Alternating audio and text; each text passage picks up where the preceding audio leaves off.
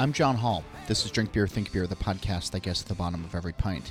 Paul Kavulak of Nebraska Brewing Company is my guest today, and he's coming up in a moment. But first, I'm going to ask you to check out beeredge.com for articles, to subscribe to our newsletter, and more. And we're also on social media at The Beer Edge. And if you like the show, please consider leaving a review on your platform of choice. Also, check out the Smoky Conversation on the This Week in Rausch Beer Facebook page and on Twitter and Instagram at TW Rausch Beer. This episode is brought to you through support from NZ Hops. In a little country far down in the Pacific, you'll find a cooperative of master growers whose legend and cultivars have crafted for over 150 years with creativity and passion to produce some of the world's finest hops. This is NZ Hops. The industry originated in 1843, not long after the early settlers arrived from England. Years of partnership with a dedicated hop breeding program and farming knowledge handed down through generations sees the current-day master growers proudly providing 18 unique New Zealand hop varieties to the world. Visit nzhops.co.nz or find them on Instagram, Facebook, or LinkedIn at nzhopsltd. This episode is also sponsored by Athletic Brewing. At Athletic Brewing Company, their innovative process allows them to brew great-tasting craft beer without the alcohol. From IPAs to stouts to golden ales and more, they offer a full selection of beers starting at only 50 calories. Now you can keep your head clear and enjoy the refreshing taste of beer anytime, anywhere. Place an order today at athleticbrewing.com and get free shipping on 2 6-packs or more. So we're almost there. We're almost to the point where we can be back out in the world, drink with people we like in person, visit tap rooms, and just reconnect after a long year under the pandemic. Vaccines are rolling out, and I hope you're on the list to get one or already full of the scientific marvel. This is one of those shows that I wanted to do in person. I've known Paul Kavulak for most of the time that I've been covering the beer industry, and that's a long time. He and his wife, Kim, co-founded Nebraska Brewing Company 14 years ago, and I've been at their breweries, seen them at festivals and events, and shared pints in cities across the country. And any time we're together is a good one, so I was hoping to do this in person, but it was still going to be just a while. So when I had the chance, I jumped on the phone to talk with him. And this conversation was actually spurred on by an email that I got earlier this week, and I'll touch on that during the show. The brewery makes award-winning barrel-aged beers, along with a core lineup that is really solid and a lot of fun to drink. And they're also now looking towards the future of beverage. There's a lot to cover, and we're going to get into it all. But being that it's March and we're a year into COVID, I started off by asking Paul how it's been going during the pandemic. He spoke to me, obviously, from Nebraska. Here's our conversation. Everybody has their own story of survival, but when COVID began to peek over the horizon, it was kind of one of those things. I knew the likelihood of shutting down the tap room was real. So to the extent that you can prepare for it, we saw it coming. What we also stared in the face was the prospect of, when all the retail establishments shut down, our draft beer would essentially fall. Yeah. What was a little bit further than I expected was it fell to essentially zero outside of the keg and draft stuff that, we had on hand and would trickle out to markets that weren't fully shut down yet. But that was a slamming of the door.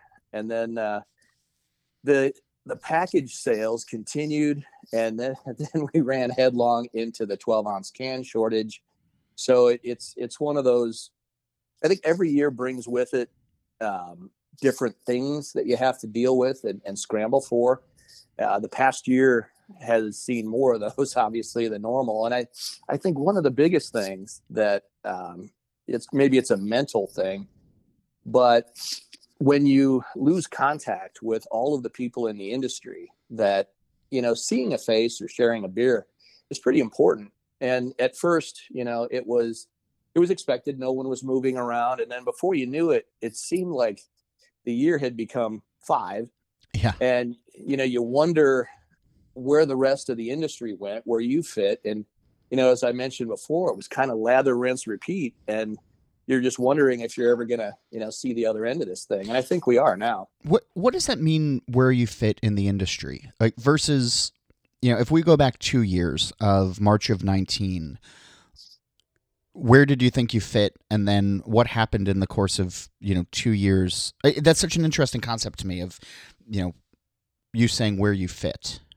And I'm wondering, yeah, I think, March of 19 and maybe even before that, we were well known, we had international sales too that would get a hold of us, primarily for the barrel aged beers and the stuff that we excelled at.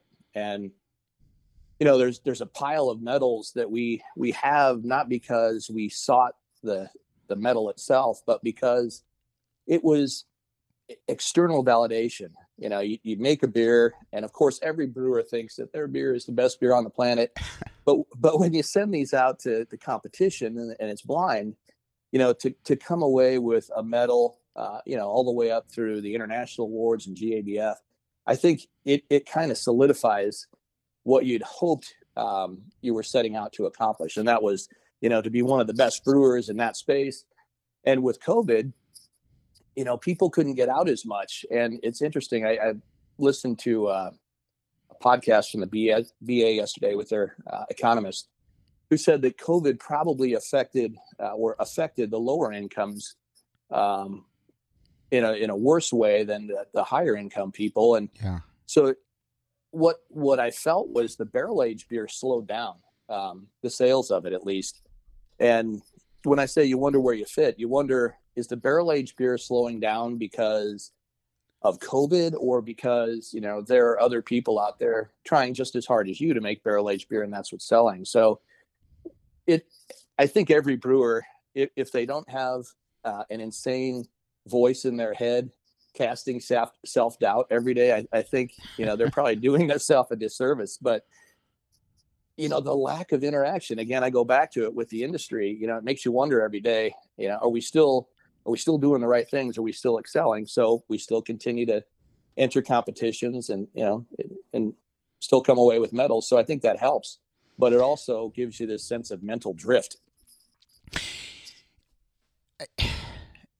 There's a lot that I want to unpack in all of that, but you were an early adopter of barrel aging, at least for your generation of brewers, and you're coming up on 14, 15 years now.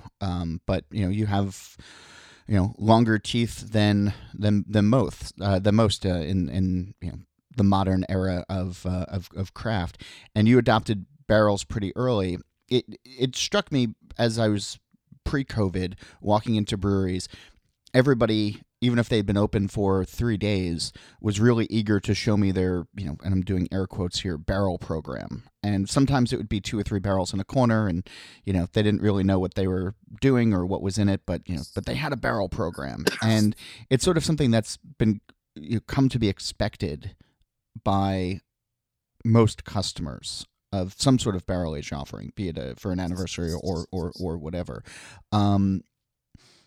What's that competition been like for you with the, as new generations of brewers open up, especially in your state where there's been some pretty strong growth? How has that impacted your barrel program?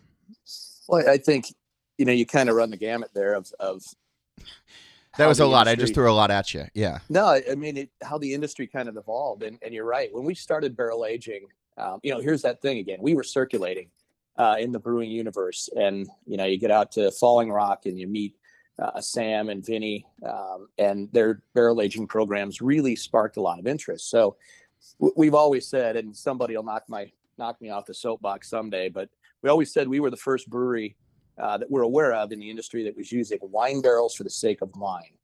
And that was because I had a heavy interest in wine before I went into brewing. And, we stumbled into this Belgian Golden Strong, and I thought, man, that'd be great for a Chard barrel. And there it was, it started to take off.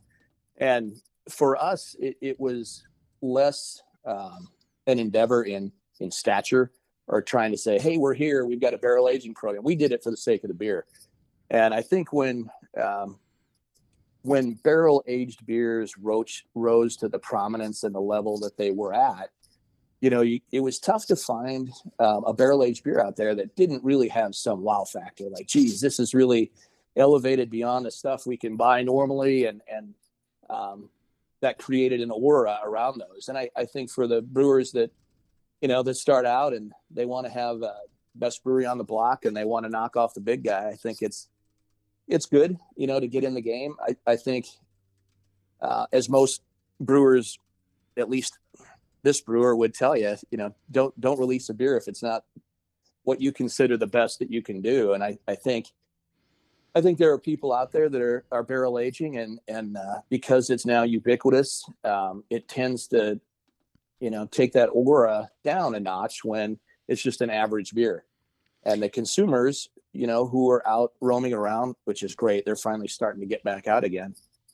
They might enter a brewery and say, "No, it's okay. I don't like that barrel aged stuff," because they encountered a brewery that didn't have great barrel aged stuff. Yeah. So I don't know if the competition has hurt it all. I guess if you do your research and which breweries can make some good barrel aged beers, you go to those and try them all. I mean, that's what we all want you to do. Try them all, and don't come away thinking all barrel aged beers are great, or all barrel aged beers are mediocre. Just try them. Try and give them a shot, and we'll continue to make them as good as we think we can. You've mentioned, you got us on this barrel age beer kick because I know it's something that you're passionate about.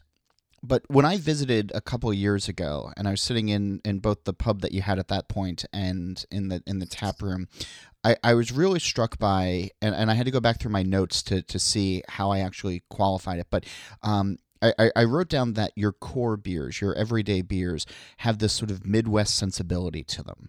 They're not trying to be flashy. They're not trying to be over the top. They're just good drinking beers, true to style, or maybe they have their own little flair to them. But as much as the barrel age program is a passion for you and has racked up medals and awards and everything, it's those core beers that keep the lights on, right? Oh, absolutely. The barrel aged stuff I'm fond of because you have a heavy hand in nurturing the evolution of that. It's kind of call it a vertical or a suite of brands off to the side. And then Tyson, by the way, was also heavy handed in that. But the core beers, that's what started the company. I remember, I can see it in my mind's eye right now. I remember the moment homebrewing after weeks of disgust with not getting what would become Cardinal to have the right nose. I literally gave up. I can see it now. I gave up on the whole hobby, and I had a fermenter with a large lid on top, pulled the lid aside, and dumped every ounce of leaf hops that I had left in that fermenter. And I nearly kicked it over and just let it flood my basement. And but I threw the lid. Yeah, I threw the lid back on it, and it just 2 weeks later I came back and I said, okay, it's time to clean up the mess. And I pulled that lid off to start scrubbing, and I went, oh man, that's got something good going on. So I finished it, and I had a little homebrew filter set up, and my wife was down there, and I said, hey, you got to try this. I'll bet we could sell this. And that became Cardinal Pale Ale, and core beers, the German Hefeweizen, and that was a homebrew back then. And that's where it started for us. Core beers, well made, take it home. Cardinal is going to taste like Cardinal was 2 years ago. And sure, we experiment. We play around the fringes, and I have to chuckle because Tyson will love hearing this. We've attempted to make a hazy IPA now twice, and it has all the characteristics that an IPA or a hazy should have, except we fail at making it hazy. And it settles out, and we're not really going to dump flour in it or anything weird like that, but it's one of our biggest sellers right now, and it's we call it just a hazy like IPA. And we're not doing that to if you close your eyes, you can imagine the haze. Yeah, there you are. It's a great hazy IPA. So it's great for drinking in the dark. Yeah, core is what keeps the lights on. But so Tyson Arp is he's your head brewer. We should mention. Yes, absolutely. But when you first opened, and it's, I know I've beat this drum probably too much on the show, but I still find it fascinating that 14 years ago, selling something like a Hefeweizen, selling something like a pale ale or even a nut brown was going to be a tough road in Nebraska, and pretty much anywhere in the U.S. I mean, and let's be honest, like craft is still not, a huge section of the beer industry or overall beer sales, but in places where quote unquote fancy beer or beer that was not an American light lager, that was just a tough sell. So how did you approach it in those early days? What was the pub a necessary part of that, of bringing people in with good food and then slipping them your beer at the side? Yeah, I think you kind of hit it. The pub for us was a gateway to get people exposed to those beers. We couldn't call EOS Hefeweizen a Hefeweizen back then because people, in spite of our efforts to educate people, we had to call it wheat. And then, we collided with Boulevard's American wheat, and, then it further confused things. So ultimately, we straightened that out after we went through the education phase.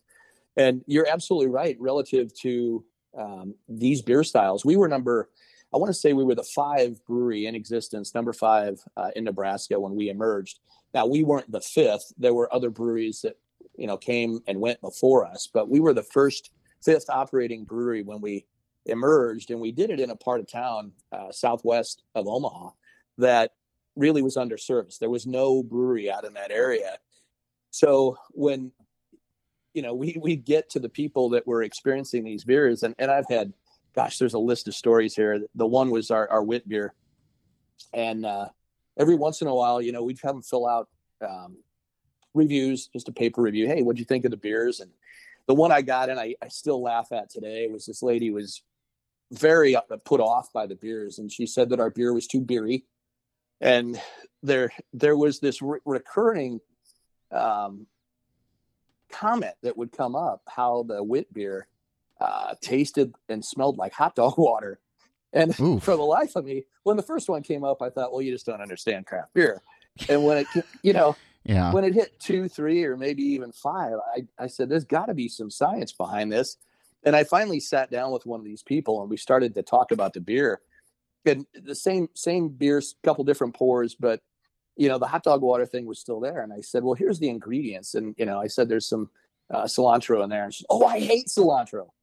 And so then we started to go off on the side, and sure enough, these people that have an extreme aversion to cilantro would pick up this hot dog aspect, which it was amusing, because there's nothing you can do with that. But to further the dialogue here, I remember selling in a town. It's essentially our hometown now, outside of Omaha, Louisville, Nebraska. Mm-hmm. And I would take samples out there, and the bartender, really nice lady, and she was trying to get the owner's attention. And I'm sitting at the end of the bar, and she yells, "Hey, that guy with the weird beer's back." Jeez.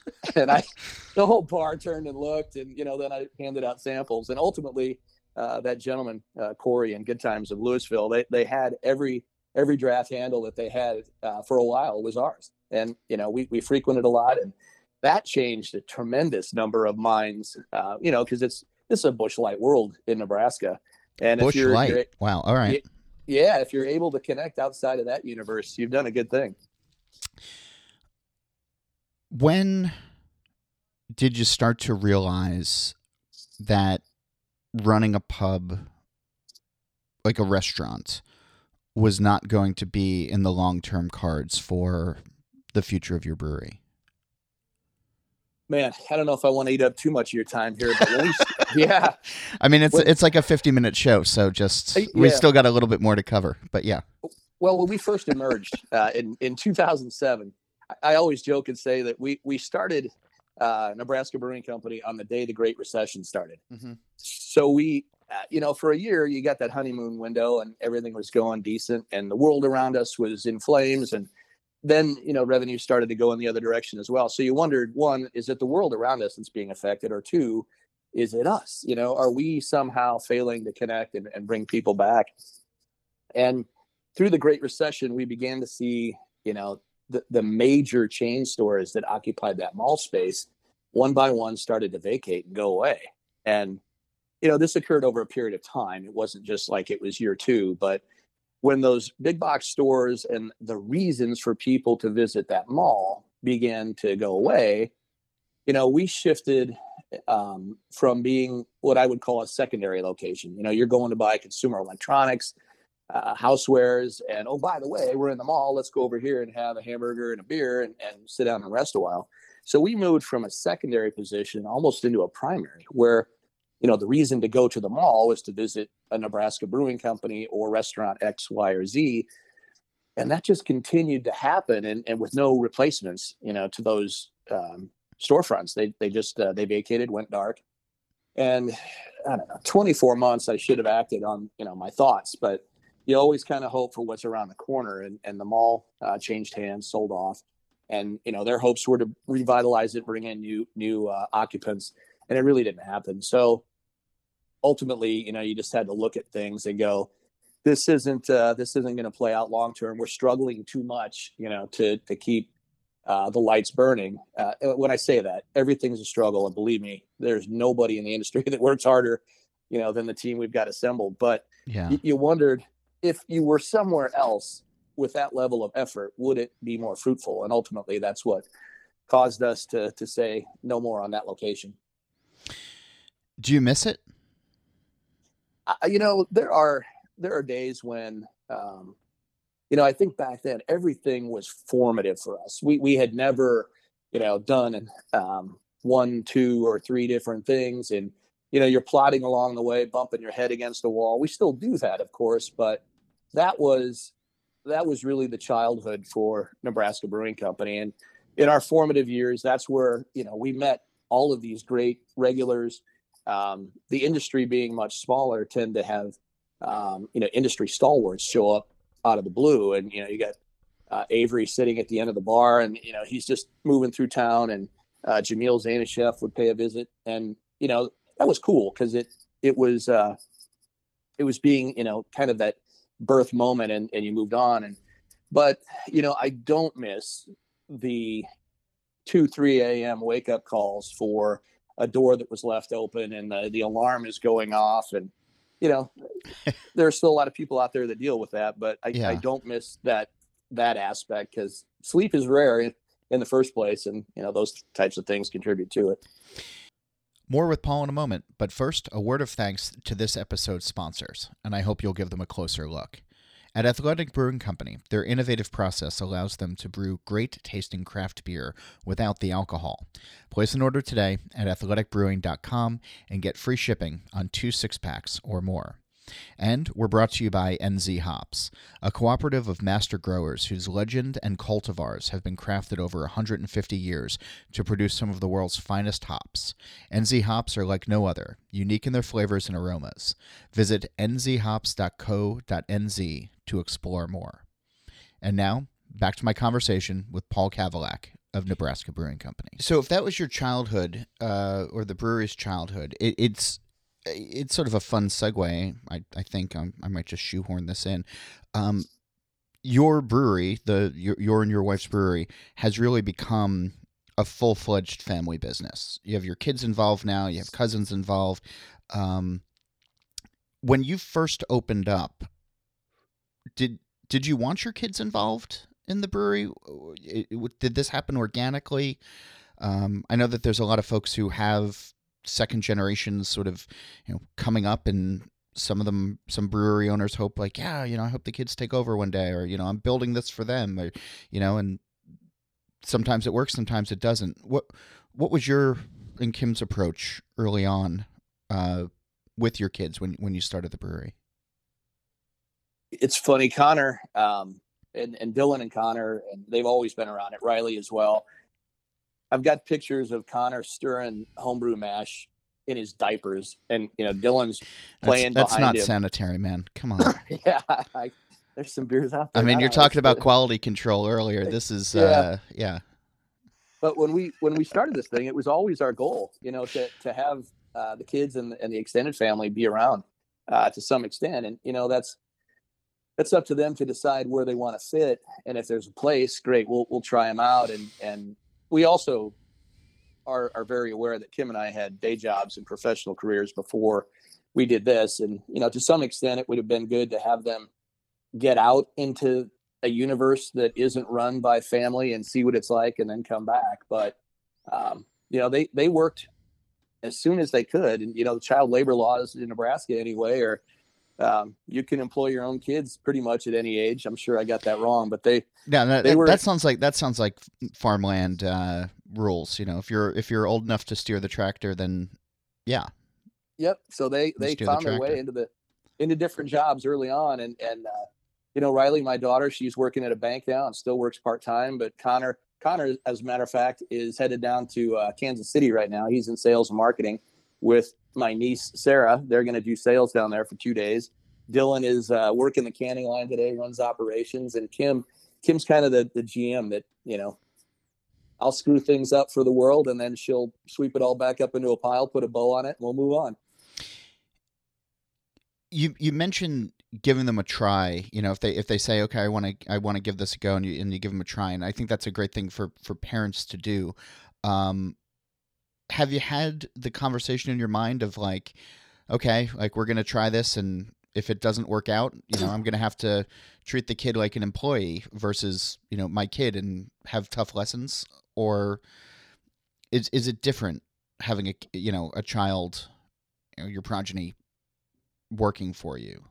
Well, that's one of the things I noticed early on. I came out of an IT universe where I was heavy-handed.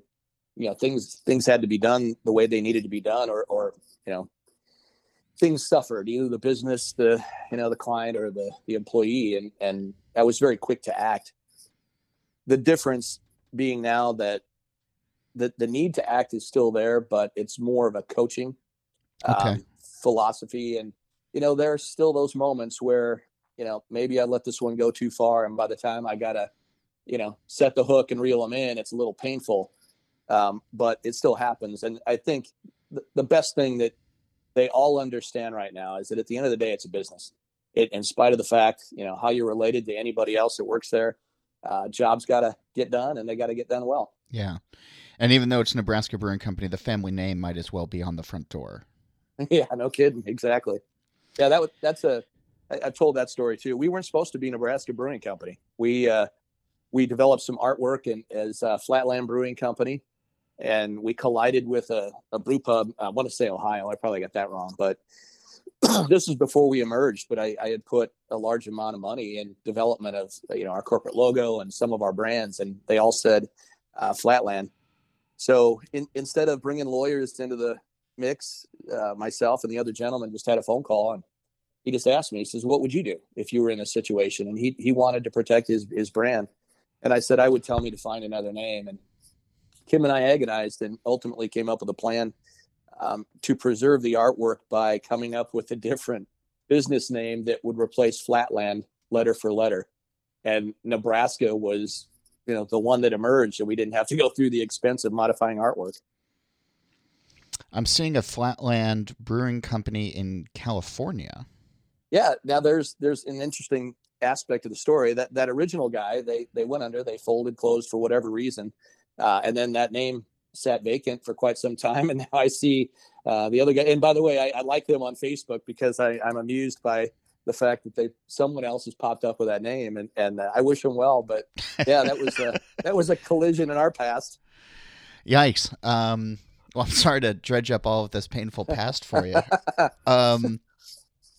But that's sort of it, right? I mean, you have to roll with it. And these days, I talk to brewers all the time who are just trying to even just name beers, which is, difficult. But, for something, when you have a name in your head for a brewing company, or for your company, that can be a really tough thing, to change your mind, right? Oh, absolutely. It was.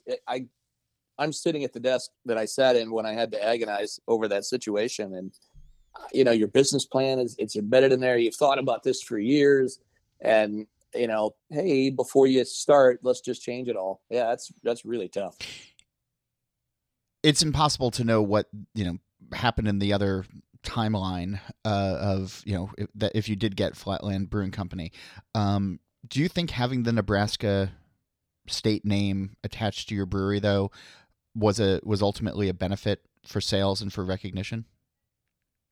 I think so. And when we chose the name, the first thing I thought was, man, we're arrogant as hell by taking the state's name. And there were two Nebraska brewing companies that existed before us, 1897 to 98 and 1994 to 96.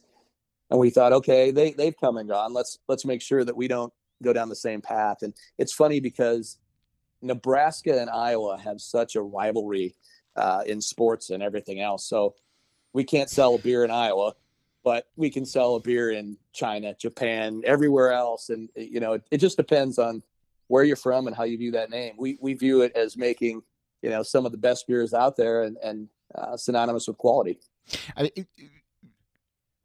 Let's back up a little bit. Are you actually saying that if you try, do you sell beer in Iowa at all? We used to, and the reps were met with some pushback, not because of the beer, but because of the name, and it's entrenched. And I can't you're say on the border essentially. Oh yeah, you can. Well, if you got a strong arm, you can throw a baseball into Council Bluffs, and we could probably sell beer in Council Bluffs. But of course, do we want to just sell beer in a neighboring city, or do we want to sell beer in the other side of Iowa out in Davenport? The answer is the latter. So it's not that that's the end of the world, but it's been an eyebrow raising aspect of trying to move beer over there. And it just won't sell. Well, it hasn't sold to the point where we said, you know what, let's roll back a bit. We'll take a pause and see what we want to do later over there. Wow. I hadn't really thought about state rivalry like that before, but that's some next level state pride, and that's coming from a guy who lives in New Jersey. So that's pretty cool. Yeah, and your experience may differ. Yeah, but that's kind of fun. I want to switch gears with you. I got an email the other day from a guy named Brendan Orr, who said that he was at your brewery working the last time that I visited, and we didn't get a pint because he was in the back working and we were in the front having a good time. And he listens to the podcast, and he mentioned that he had left Nebraska and was about to open up a brewery in Wisconsin, or hoping to open up a brewery in Wisconsin. And one of the benefits, I think, of your longevity now of almost 15 years is you've been able to create sort of a farm team, or have people who learn under you and then sort of go out and open up their own place. And there's some breweries that really chafe at that. They say, well, if you're working here, you work for us and we don't want you thinking about something else. What's been your approach for people who are chasing that brewing dream, chasing that entrepreneurial spirit, the very same things that brought you to beer? You've seen brewers come and go and launch their own thing over the years. What's that like for you as the owner? As the fledgling or the the person with the ideas of making their own brewery and coming from within Nebraska Brewing Company at a high level, I'm extremely proud, frankly, that we have developed that farm team. And those guys, I'm trying to think if I've actually, tossed anybody out. Yeah, well, one parted ways because we were not seeing eye to eye relative to quality. But, I really enjoy the fact that when you look down the street, Sam down in Lincoln with Cosmic Eye, and yep. Here's a brewer that did it right. Just like Brandon seems to be doing it. They approached it from the perspective of I want to learn. I want to be around this. I want to know the nuances. I want to create a quality product. And frankly, to have goals, you always want to be better than whatever it was you're familiar with. And we've got I don't know 3 or 5 that I could probably come up with right now that, essentially they either created their own brewery or, worked at other breweries. And I feel great that they carried it with them. Now, I also have had, brewers that had the dream and began to go about it in a way that was, I wouldn't call it divisive, but not necessarily in the interests of the business they worked for, that they openly trying to recruit and, those Yikes. things.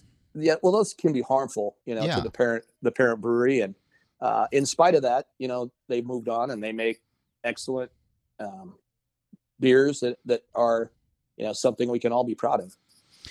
But that sort of speaks to, you reap what you sow. If you sort of had that divisiveness early on, or underhanded tactics, you can almost expect that to happen to you later on, or at least you should expect, or not be surprised if it happens to you later on. Yeah. People are people, and some understand that, let's go about this and be a team, independent of whether or not, it's the team of the brewery you're working with or for. But when you emerge and you hit the streets and put on your own storefront, you're still part of that team. And it's good to be able to get out there and say, I did it right, and look back on it and smile. Yeah. I mean, there's been breweries in the past that have had direct impacts on the greater beer industry. And I think of Josh Noel's book about Goose Island in those early days, and all of the brewers that one brewery spawned. And so much of the creativity that was allowed, and so much of the focus on quality, and the sales focus and everything else, I think grew the beer industry as people went out into their own into their own places. And it does strike me that anybody who is open these days should approach it the same way of, it's not just going to be what happens within our four walls or coming out of our branded tap handles. It's going to be the impact that we have when people leave us and go do their own thing. Right. And I mean, look at the landscape now. I lost track. It's funny because I made this comment recently too. When we first started, there were 1,400 breweries the day we opened. That fell to 1,200 during the Great Recession. Yeah. And by today's comparison, there's, over 9,000, I think. And is that the number that we're at right now? I've still been saying 8,200. Yeah.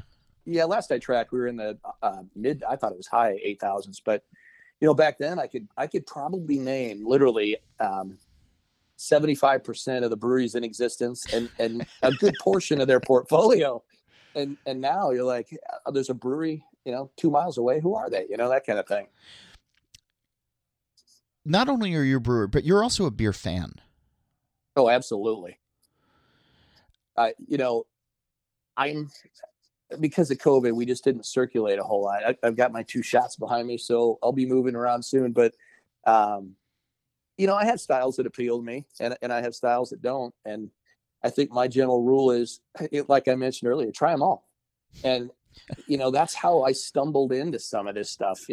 Tyson came up with the Black Betty core recipe, and we stumbled into a sampling at Falling Rock that had a distillery that I think we still can't name, but a fantastic distillery. And I had it local? It was local out there. Yeah, they've been bought by some okay higher ups, but yeah, the beer that emerged from that barrel, consult your Google. Had these notes of vanillin or vanilla, and I thought, holy cow! And that wasn't really something that I would have said that's my go-to style, but you try it and you discover, aspects that you want to bring home and incorporate into other things. And before you know it, you're doing, different things. And that's another comment I want to make is, we've got brewers on board besides Tyson. There's Julie and Tony. And it used to be back in the day, it was, Paul would say, look, we want to play in this space. And now they're bringing, their experiences to me, and we let them, brew on the pilot system. And it's so good to have that much creativity and to function as a creative mind versus just, 1 or 2 guys trying to come up with stuff. I've been thinking a lot about creativity because over the course of the last year with the pandemic, I've been talking with folks who it either seems to be falling one of 2 ways. The pandemic has allowed them to make styles of beer that they otherwise wouldn't have been able to in the past. And we've seen an influx of lagers where people just have spare tanks that they can let sit for 6, 8, 10 weeks, where they didn't in the past. Or the lack of camaraderie, the lack of being out in the world, the lack of or the worry of keeping the lights on has stifled creativity. What's it been like for you all? Well, we'll still, in the background, we're always experimenting. We're always, trying to push our own envelope, but you kind of touch back on that piece that just COVID is horrible.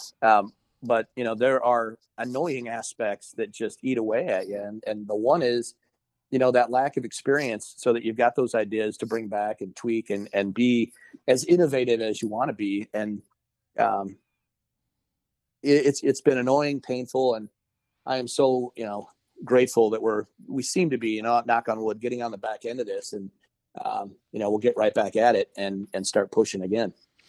You've entered into seltzers along with so many other folks right now, and obviously it's a growth area. I mean, it's unprecedented growth, and when you look at the IRI numbers and the Nielsen numbers, it's just bananas. So I can understand why people are getting into it. I've struggled with it because I enjoy drinking some of them, but I try to find the creativity in them. Much like I do with beer, IPAs or barrel-aged stouts or whatever, and I keep coming up empty. And I think that's just because it's a relatively simple product with, straightforward tastes. Are you trying to be creative with your seltzers, or is it, just give the people what they want? To me, it's an evolution, and the first step in that evolution is getting the seltzers properly and well made. And I Facebooked what appeared to be a glass of water months ago, and I said it's funny that so much time and effort goes into getting this right. And that was the first seltzer that I felt we had done properly. Because you can really come out with a seltzer that's not awesome. They're off colored, their aromas are off putting. So the initial goals were make it right, make it something we all enjoy, get it into the hands of the distributors, prove that, we've got a seltzer that works, get the branding around it. It's such a, big process. And what struck me though, and it was an odd comment, one of our distributors, we said, well, here we are, we've got these seltzers, we want to push them. And he says, man, this should have been part of your annual business plan. So, well, it was. And then he says, wow, we're getting so many seltzers from all these people that are coming in the front door, and we're not sure we can manage them all. I said, I can appreciate that, but there are fewer seltzers than there are beers. Yeah. And, let's work together to find out how to, get these on the shelf and make it a product facet that we can move. Yeah. But to your point, get it done right first. And now we're experimenting with, the combinations of flavors and the things, first, what do we enjoy? And then, after we get what we enjoy down first, does it connect with the public or the consumers? And if not, how do we tweak it? And we just go through those iterations.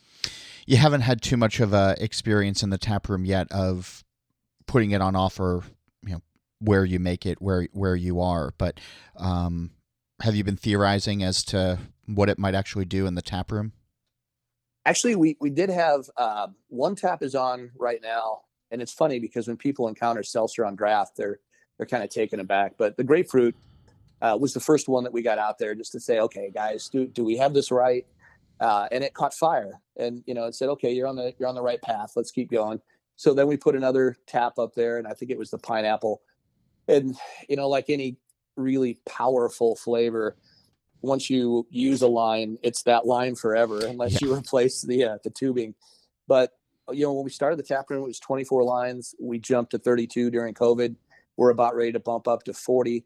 And that's, 40 tap handles for a tap room it's pretty big. Yeah. Which creates its own scenario relative to management. But now we're putting on, our I loved hearing the podcast that you did with Chris Black and the others on they're rating their cellar, right? Yeah. They're saying this stuff's aging and it's not finding its public.